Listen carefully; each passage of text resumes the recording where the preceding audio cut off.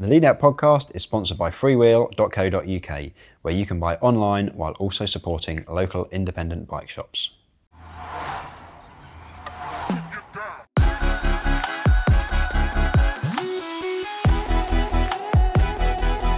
Hello guys, and welcome to the October edition of the Lead Out, Cycling Weekly's race show. I'm Alex Ballinger, and alongside me today we have Vern Pitt, the news and features editor for Cycling Weekly magazine. Hey. We've got a really great episode for you this week. We're going to be looking back at the World Championships, Il Lombardia, and then looking ahead to the track calendar as well. Before we get started, let's take a look at the headlines from the last month. The Yorkshire 2019 World Championships dominated the headlines in the last month as Mads Pedersen and Annemiek van Vleuten were crowned new road world champions, while Chloe Dijkert and Rowan Dennis took the elite time trial titles. Bauke Mollema won the 2019 Il Lombardia, stealing victory from the pre-race favourites and claiming his first monument. Paris Tour went to Lotto Soudal's Jelle Wallace, who took victory by 30 seconds over Nicky Terpstra. The first British e-racing champion has been stripped of his victory for manipulating his data before the race. Cameron Jeffers cheated Zwift to unlock the in-game Tron bike, which gave him an aero advantage, which he then used to win the British Cycling Championships. Bahrain Merida have terminated the contract of Rowan Dennis. The team made the announcement during the Yorkshire World Championships, days after Dennis won the time trial world title on a BMC bike. He has yet to announce a new team. Right then, let's take a look back at the World Championships in Yorkshire. Worlds on home roads, Vern, is really great, wasn't it? You and I were both up there to cover the racing, although we had to get the max out quite a few occasions, didn't we? Yeah, I had a unnerving moment where I lost my jacket for about 24 hours, didn't I? It was grim. I mean, who would have thought it? World Championships in Yorkshire in the middle of September would be hammering it down with rain. But it was pretty grim weather-wise. I think you got the worst of it though, didn't you? You were there for the almost legendary under-23 time trial with the rivers of... It was madness, absolute madness. We were sat there watching it in the press room, it was up on the big screens, and just the puddles across the road. So it was a race of two halves, wasn't it, really, where you had the guys that went out early, didn't know what the conditions were going to be like. You know, floods across the road were being taken out by the weather, and then you had the fight for the win, with Mikkel Bjerg taking third win on the bounce. Yeah, I mean, that's super impressive from that young man. I mean, don't know if that's been done previously, 3 on the bounce at the under-23 level. But I mean, that's one of the reasons he signed for UAE for next season. And yeah, we'll see if he can kind of repeat that kind of performance in the senior ranks. It seems leaps and bounds above the rest of the competition at that level as well, doesn't it? But it will be interesting to see if that does translate, because it doesn't necessarily always reflect how someone will perform, in the top tier, does it? You get that weird kind of thing at under 23 level where some people kind of reach their potential quite early, and then you get some people who, they don't kind of get to their sort of full potential until they're 24, 25. So you can't necessarily read across, but certainly if I was going to put money on someone developing well, then, there's a lot worse places to put it than on Mikkel Bjerg right now. And so sticking with the under-23 racing as well, let's look at the under-23 road race. This was more madness for this one, wasn't it? Where it all played out sort of, it was a tough race, really exciting race. Played out, quite kind of as expected. Small group going to the line. We had a sprint finish with about 4 or 5 guys. And then it all sort of kicked off after the end, didn't it? With Niels Eekhoff being disqualified about 20 minutes after he crossed the line because he drafted behind his team car earlier in the race, quite a lot earlier in the race as well. Yeah, so I remember watching the end of that race, stood in the mix zone, kind of wondering what was happening, because it'd take them ages, didn't it, to announce the winner, and you were seeing people running into the commissaire's tent back and forth. I believe at some point someone punched a wall in there. That was the story, that someone punched a tent wall while we were waiting. Yeah, exactly. So it was a tense and kind of controversial moment. It's definitely obviously a controversial decision to ban him. I, like everyone else, obviously have an opinion on it.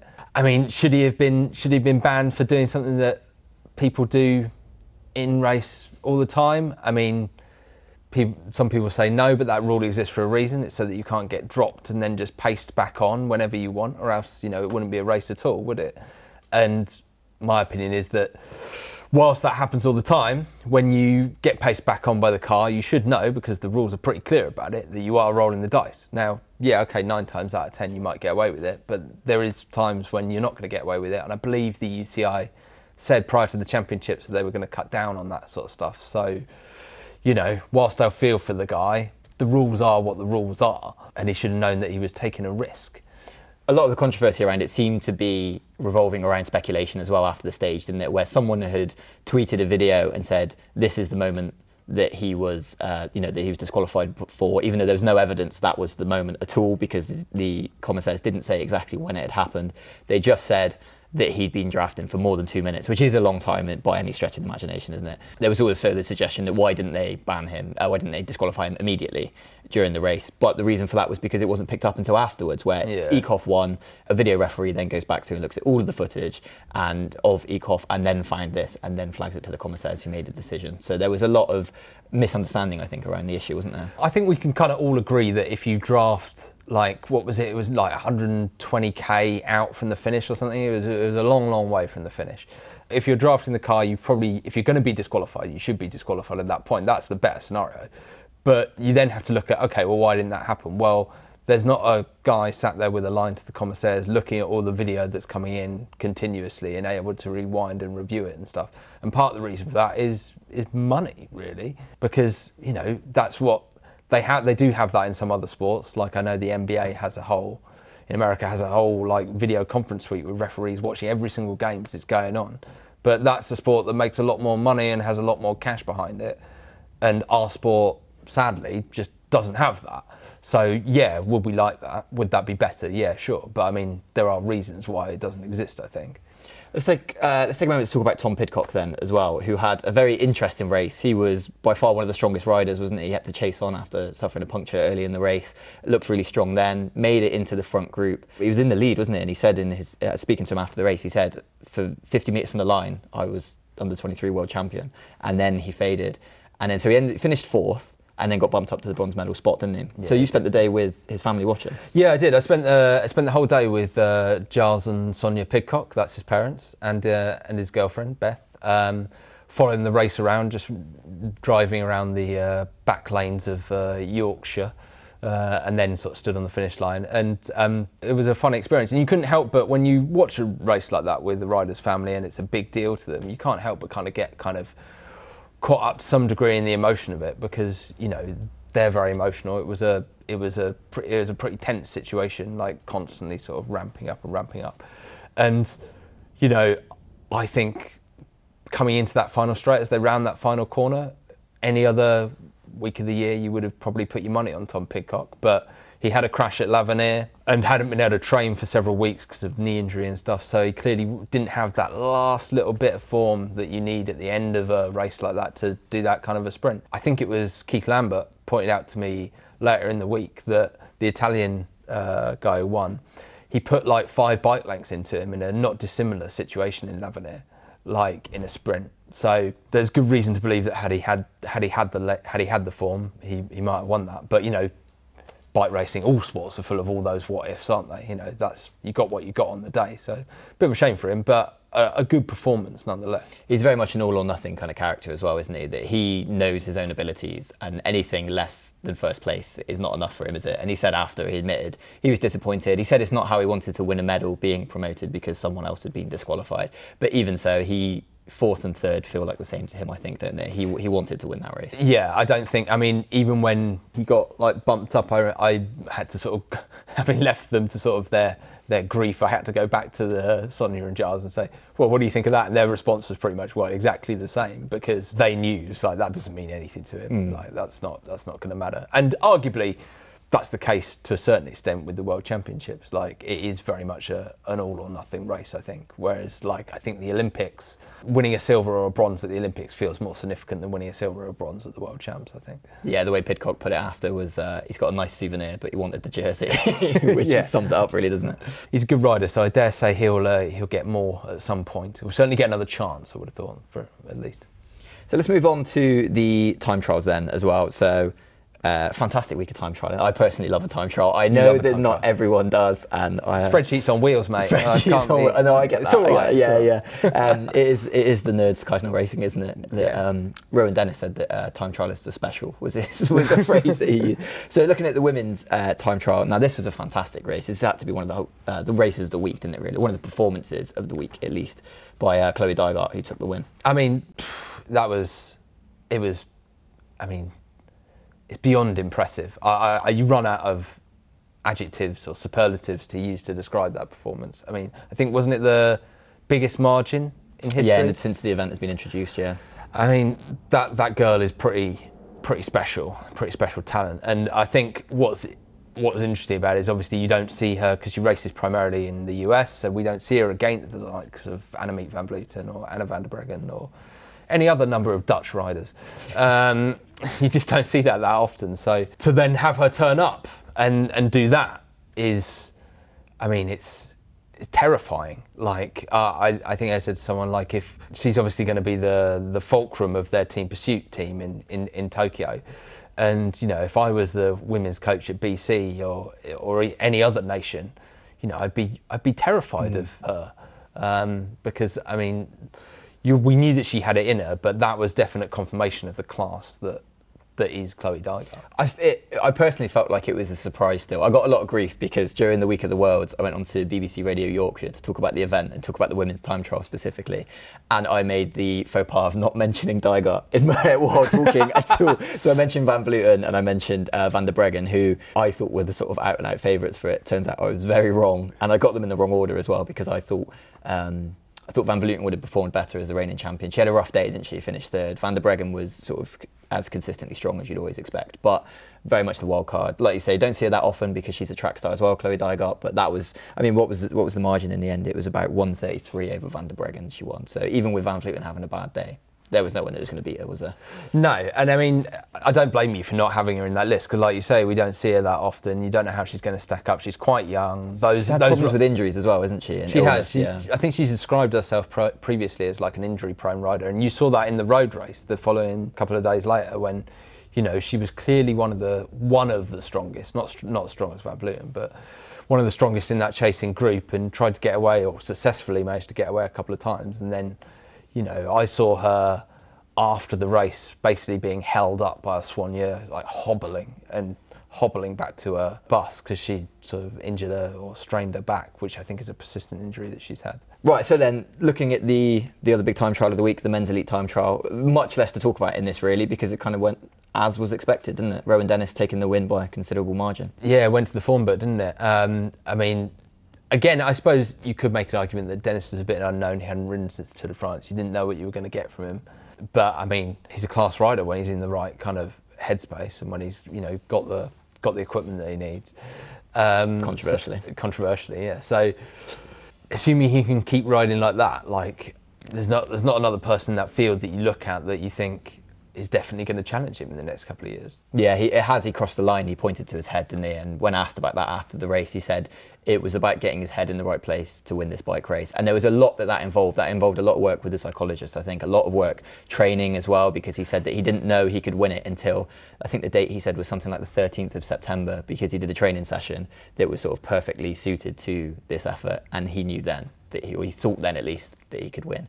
But then also there was the changing kit as well. He refused to ride a Merida bike from his Bahrain Merida sponsor, rode a BMC, unbranded, but everyone knew it was a BMC bike, and then has now had his contract with the team terminated as well. So there's going to be still a lot of question marks around what he's going to do in the future, isn't there? Yeah, I mean, if he didn't want to get his contract terminated, then spending about, the first 100 kilometres of the men's road race on the front of the peloton on his red BMC probably wasn't the best idea in the world, but you know, he did it anyway, so that's kind of by the by. He was a class rider. The other rider that I think is worth kind of highlighting, certainly from a British perspective, was Alex Dowsett coming in 5th place. He's done a lot of work to get back to the kind of forefront of time trialling, and I think, you know, he still feels that there's still further room to improve. But you know, that really cemented that he's kind of gotten himself right back in the mix there, and he can kind of kick on from there next year, I think. He put it, funnily enough, finishing 5th place, he put it in his top 5 of ever time trial performances as well. He said he puts it up there with the Giro d'Italia stage and the hour record and things like that. But it definitely feels like he's coming back, and that was a huge result for Britain as well, which has struggled in that discipline for quite a long time. Also, since the retirement of Bradley Wiggins. Exactly. And one storyline I really liked following was John Archibald as well, who went into this complete unknown, hadn't ridden that distance in its individual time trial in however long, and was sort of very much, you saw it, seeing his face before the start, he looked very much like he was shocked by the whole, shocked to be there basically, because he was called up at the last minute when Geraint Thomas pulled out. But then 14th finish is fantastic, isn't it, in the world? 14th best time trialist in the world. And he got to spend a not insignificant amount of time sat on the hot seat, which is, you know, probably a nice experience for him. I mean, he'd had it previously in the mixed team time trial, but still, you know, that'll be good for him, and that'll do a world of confidence for him kind of going forwards. I'm sure there's more sort of improvement to come from him at some point in time. But I mean, I think he is quite focused on the track, so whether he'll put much effort into that, he might sort of wait and see if he can kind of break into that track program, and if he can't, maybe he'll focus on that. I don't know, we'll see. And then so onto the women's road race then as well. This was, it's got to be the performance of the week, hasn't it really? Annemiek van Vleuten attacks near the top of a climb, 100 kilometres, 104 kilometres from the finish, and just rides away from everyone, and that was the day done, wasn't it?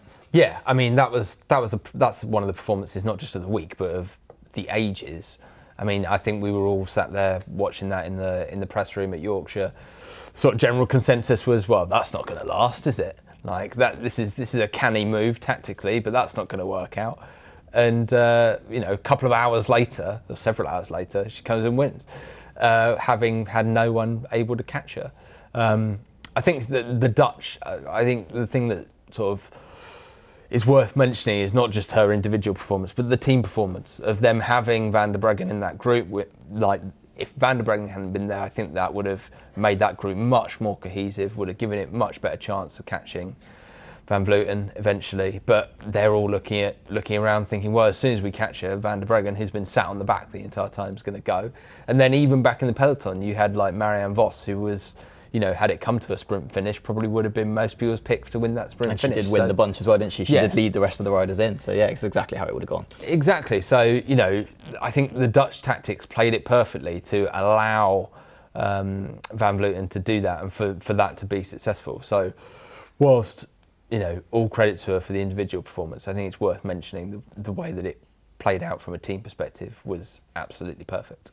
And then for the British fans as well, it was a slightly disappointing day. Lizzie Deignan looked to be one of the strongest riders in the race, was one of the strongest riders in the race, but it just didn't quite come together in the end, did it? I mean, she kind of fell victim to the fact that you're on home soil in her home county. There's a group that are struggling to work together. Everyone's looking at her to do a big chunk of the work, which she did, and she had kind of no choice. It's like, what do you do? Do you not work and let us get caught by the bunch, or do you do some work? Because that was kind of the situation that she wanted to be in, with a small group that she could potentially attack from. But she kind of got worked over by that group. But I don't really see how she could have played it any differently, to be honest with you. Yeah, and then she attacked a few times, didn't she? And as soon as she did, the cohesion went out of the group. But you can understand why she got so frustrated, because for a lot of the day, Van Vleuten was within range if there had been a group working together, but then it wasn't. She attacked. It just didn't quite. It was a proper catch-22 situation. And even if she'd attacked from that group, there was a point at which she might have been able to catch Van Vleuten when she had about like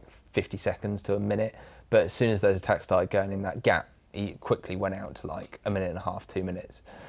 And at that point, Chloe Dygert couldn't bridge it, and we saw how good she is at time trialing. There was a moment, wasn't there, where Chloe Dygert sort of crossed the finishing line on the local laps, and she had exactly the same gap to make up as she'd won the time trial by over Van Vleuten, with about the same distance as well. And everyone was like, "Oh, can she do it? Can she do it?" And it was too much, wasn't it? It's a bit different riding that distance after 100 odd kilometres in the legs rather than from the gun. So I won't hold that against her.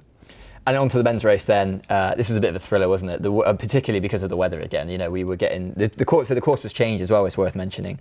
They took out two of the big climbs of the day. They took out Grinton Moor and Buttertubs, which it felt like it really changed the dynamic of the race, didn't it? I think to a certain extent it changed the dynamic of the race. I think because it was so long, it was always set to be a grinding process, which is kind of how it ended up being anyway. So did it change it that much? Maybe it would have been ground down a bit quicker, possibly, potentially.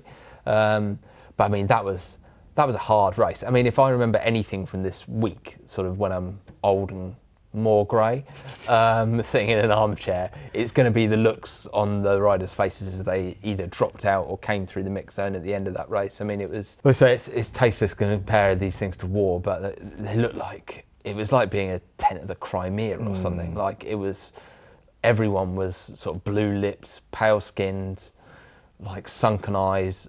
Almost everyone to a man was uncontrollably shivering.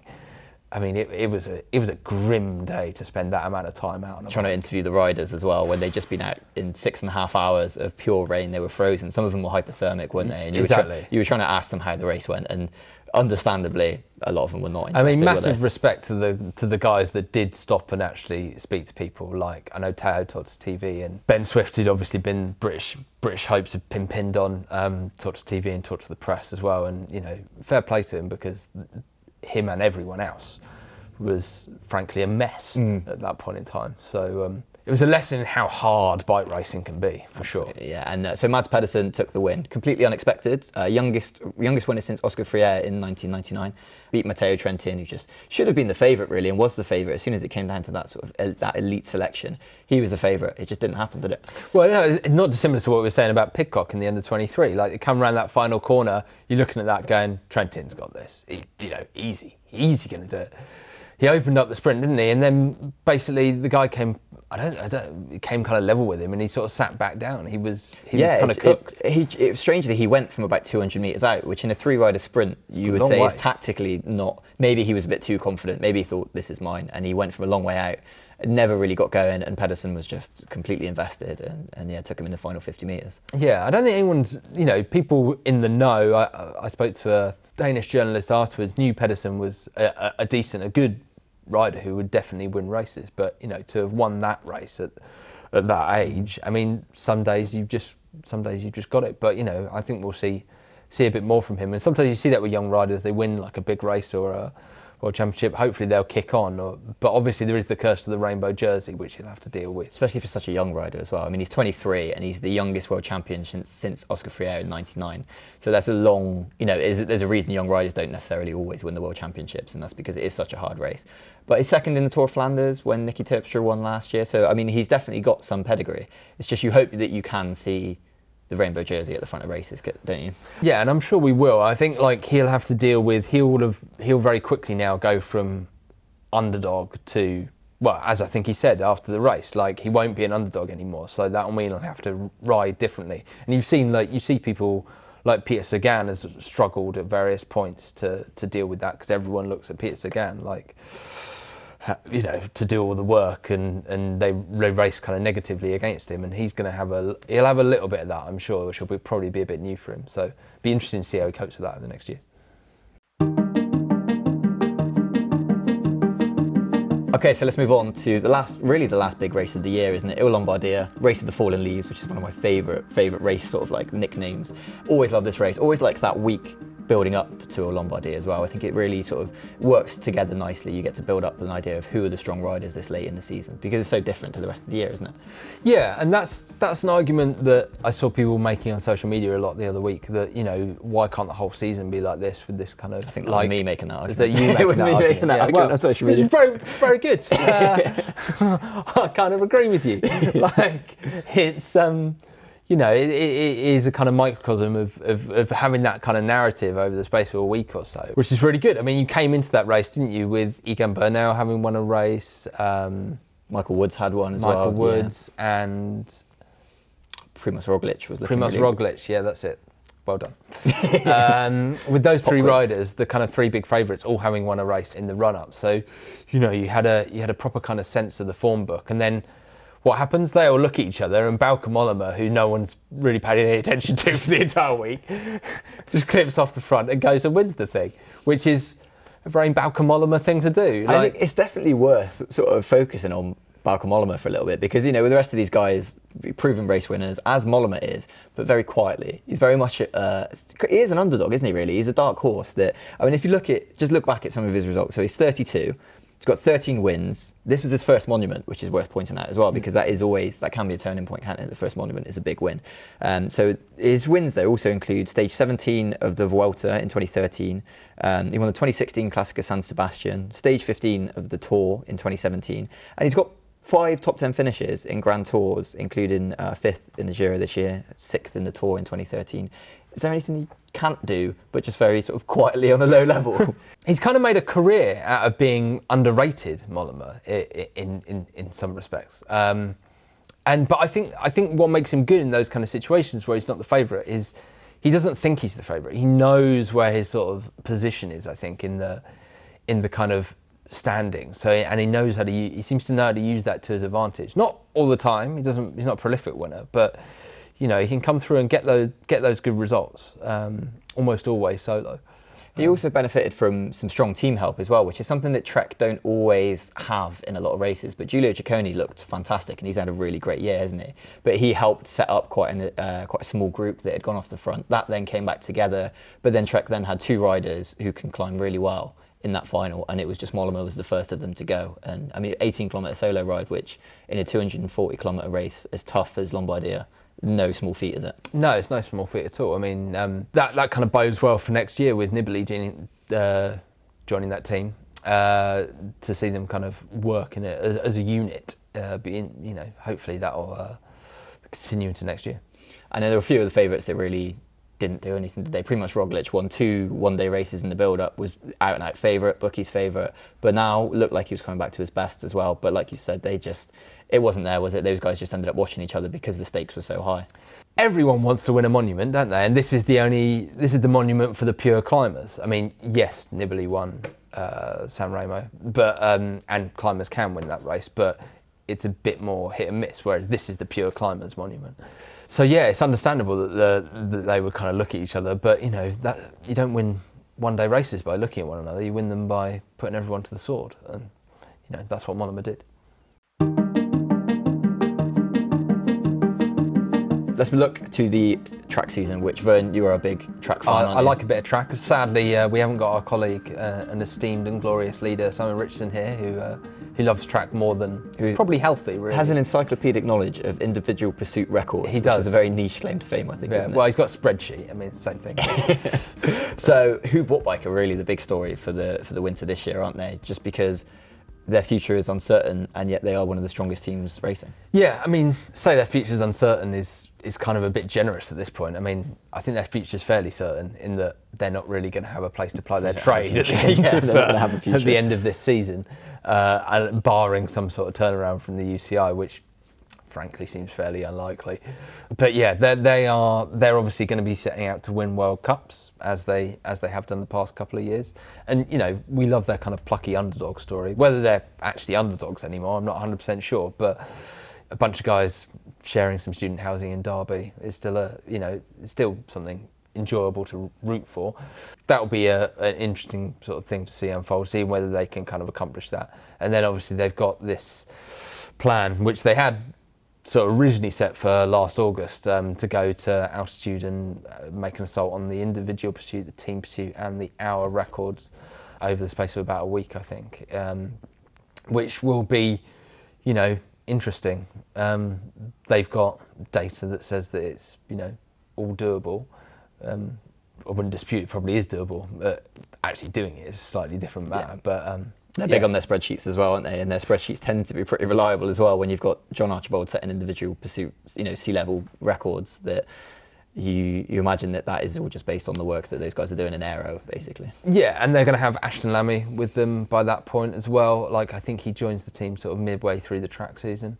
He's just set a brand new individual pursuit world record, again at altitude, like his previous individual pursuit world record. Yeah, that's not a bad engine to have on the team, is it? It's not a bad moustache either. He's one of the best moustaches in cycling, I would say. Probably the best. We should probably not talk about his moustache. Can we not do the moustache thing? Moustache thing goes in. So Who Bought Bike have just unveiled a string of new sponsors as well, which is quite interesting. They've got loads of new kit, haven't they? And they've finally branded up those controversial POC helmets that they use, which they own the world's supply of because POC have stopped making them, haven't they? And they bought up the remainder. As I understand it, I don't know if that's still the case. Is that still the case? I do imagine they'd bring it back, although they aren't. I imagine they're not hugely popular, those helmets, based on how they look. Because when John Archibald was riding the World Championships individual time trial, pretty much all of the conversation on Twitter was about how terrible the helmet was. Yeah, I mean, they're absolutely hideous. I mean, they're an affront to all sense of anyone with any sort of stylistic sensibility is going to look at those and go, they're horrendous, but they are faster, so ultimately that's what matters. And now they are adorned with the Barbados flag, which is their national colours that they've National invented. colours, yeah. National colours that they've invented. So they're even more striking than they were previously. But it looks like they've just sort of recalibrated, really, doesn't it? This is the fact that the team may not continue because the UCI is getting rid of trade teams in World Cups. It just means they've recalibrated for this season and has put the impetus back on their world record attempts, hasn't it? Which is a good way to go, I think. Yeah, I think so. And it's a shame that they've got additional sponsorship coming in, and now the team's going to have to end. But if you could be associated with a team that's potentially going to go and break all those world records, you'd probably do it, wouldn't you? Because that's going to be a good thing for your business to be associated with that. So. And then, so let's look to the upcoming track World Cups as well. So this is a particularly big year for the track, isn't it? Because it's coming up to an Olympic year. And so this is when you start to look at results and think, okay, is this how it's going to go in the Olympics? Yeah, to use a cliche, it's squeaky bum time this winter. If you're a track rider and you want to go to the Olympics, you're going to have to show what you can do over the course of this World Cup season.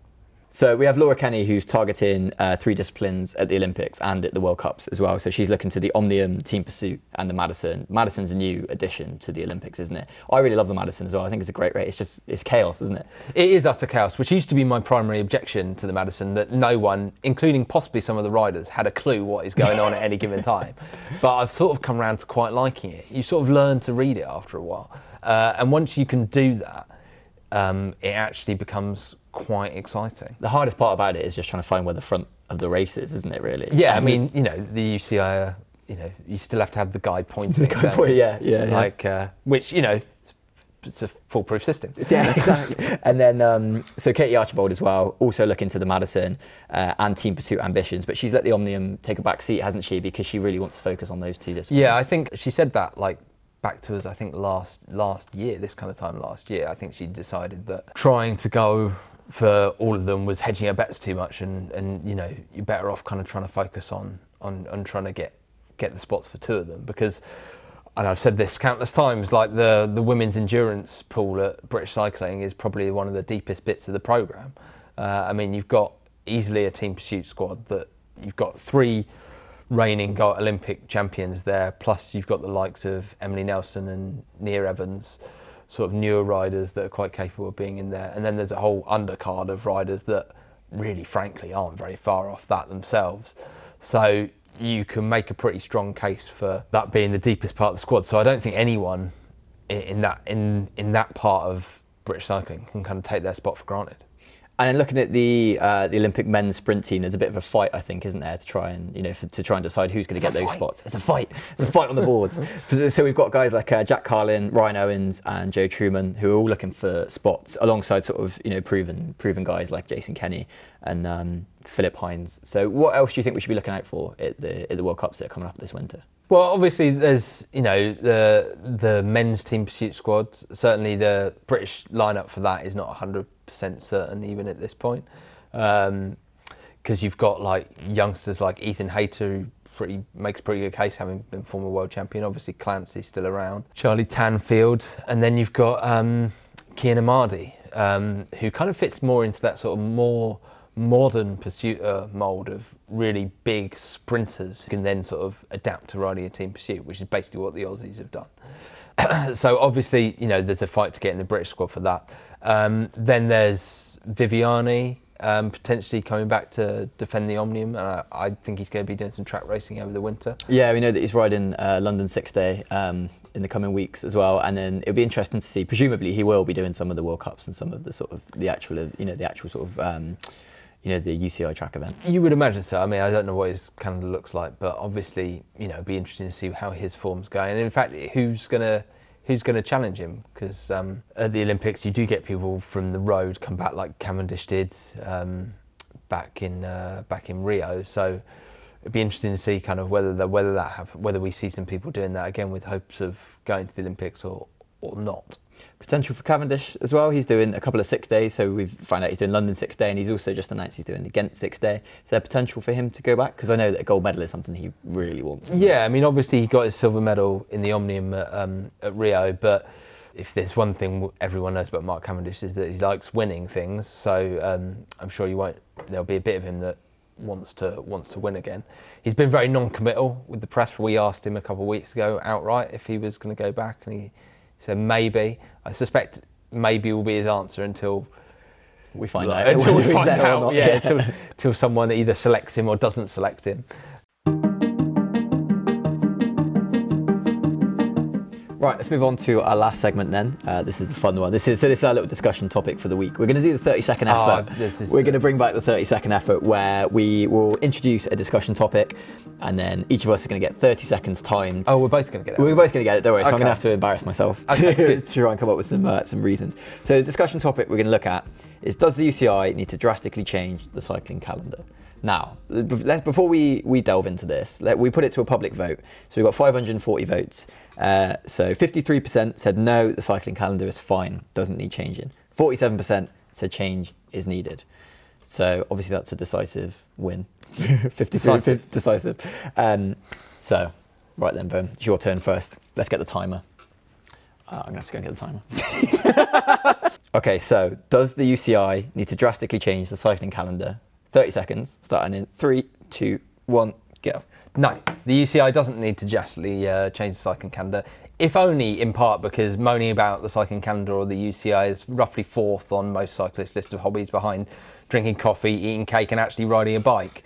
So we wouldn't want it to be perfect now, would we? Or we'd have nothing to talk about. And anyway, starting from scratch is not really possible. I mean, it's not actually in the UCI's gift to change it over entirely. They have to do it in conjunction with all the race organisers, and there's a lot of money at stake, and that's not easy. Oh, perfect. We'll let you have that last easy in there. Thanks. Right. I don't know if I'm going to be able to counter you on that now, because that was a bit too concise. I kind of, when your answer's no, it's fairly easy. Like, should they do this? Nope. Right then. Okay, so 30 seconds starting from now. So I think the UCI do need to drastically reshape the calendar, and I think because there isn't enough cohesion in the full week where there is a culmination in a big event. I think that the Ulaanbaatar week is fantastic. You have a load of smaller building up races which then end in a big climax, which is the big last race of the year, and that makes a lot of sense. You get the same protagonists, you get a narrative, you see the same riders week in, week out. That doesn't happen with the rest of the calendar, where things don't build to a crescendo. There's sort of ebbs and troughs, and I think that you need something to really climax for it to be as exciting as it can be. Well, you convinced me, frankly. I changed all my answers. Fantastic. So as I said, we put the poll to the public. We got a few responses on Twitter as well. So Ariel du Peloton said on Twitter, it doesn't need drastic changing, just a bit of tweaking. Early season and late season calendar is all over the place. And Stephen J. Schilling said, all of the lower tier and often more interesting races have too much overlap on the calendar, which I think the overlap is a fair point, actually. Yeah, I think the overlap is a fair point. I think you can definitely make the case that there's too much racing, or that the racing is not clearly stratified enough. But then you've got to have that kind of overlap of smaller teams stepping up to bigger races and bigger teams stepping down to smaller races in order to kind of feed riders through the system. So, it's one of those things that you think, I'll move that thing and everything will be right, and then there's knock-on effects. It's not easy. Right then, that brings this month's episode of The Lead Out to an end. Thanks so much for watching, guys. We're going to be back next month with an end-of-year episode. And of course, as always, Cycling Weekly magazine is available in shops on Thursday. It is. This week's is our travel special, with where you can read about my trip to Great Britain's secret training base in Portugal, or Simon Warren, Mr. 100 Climbs himself, riding up a very, very, very big mountain in the Canaries twice. So you don't have to. Well, you should do. It looks good. The photography is amazing. Thanks again for watching, guys. Don't forget to like and subscribe to our YouTube channel, and we will see you next month.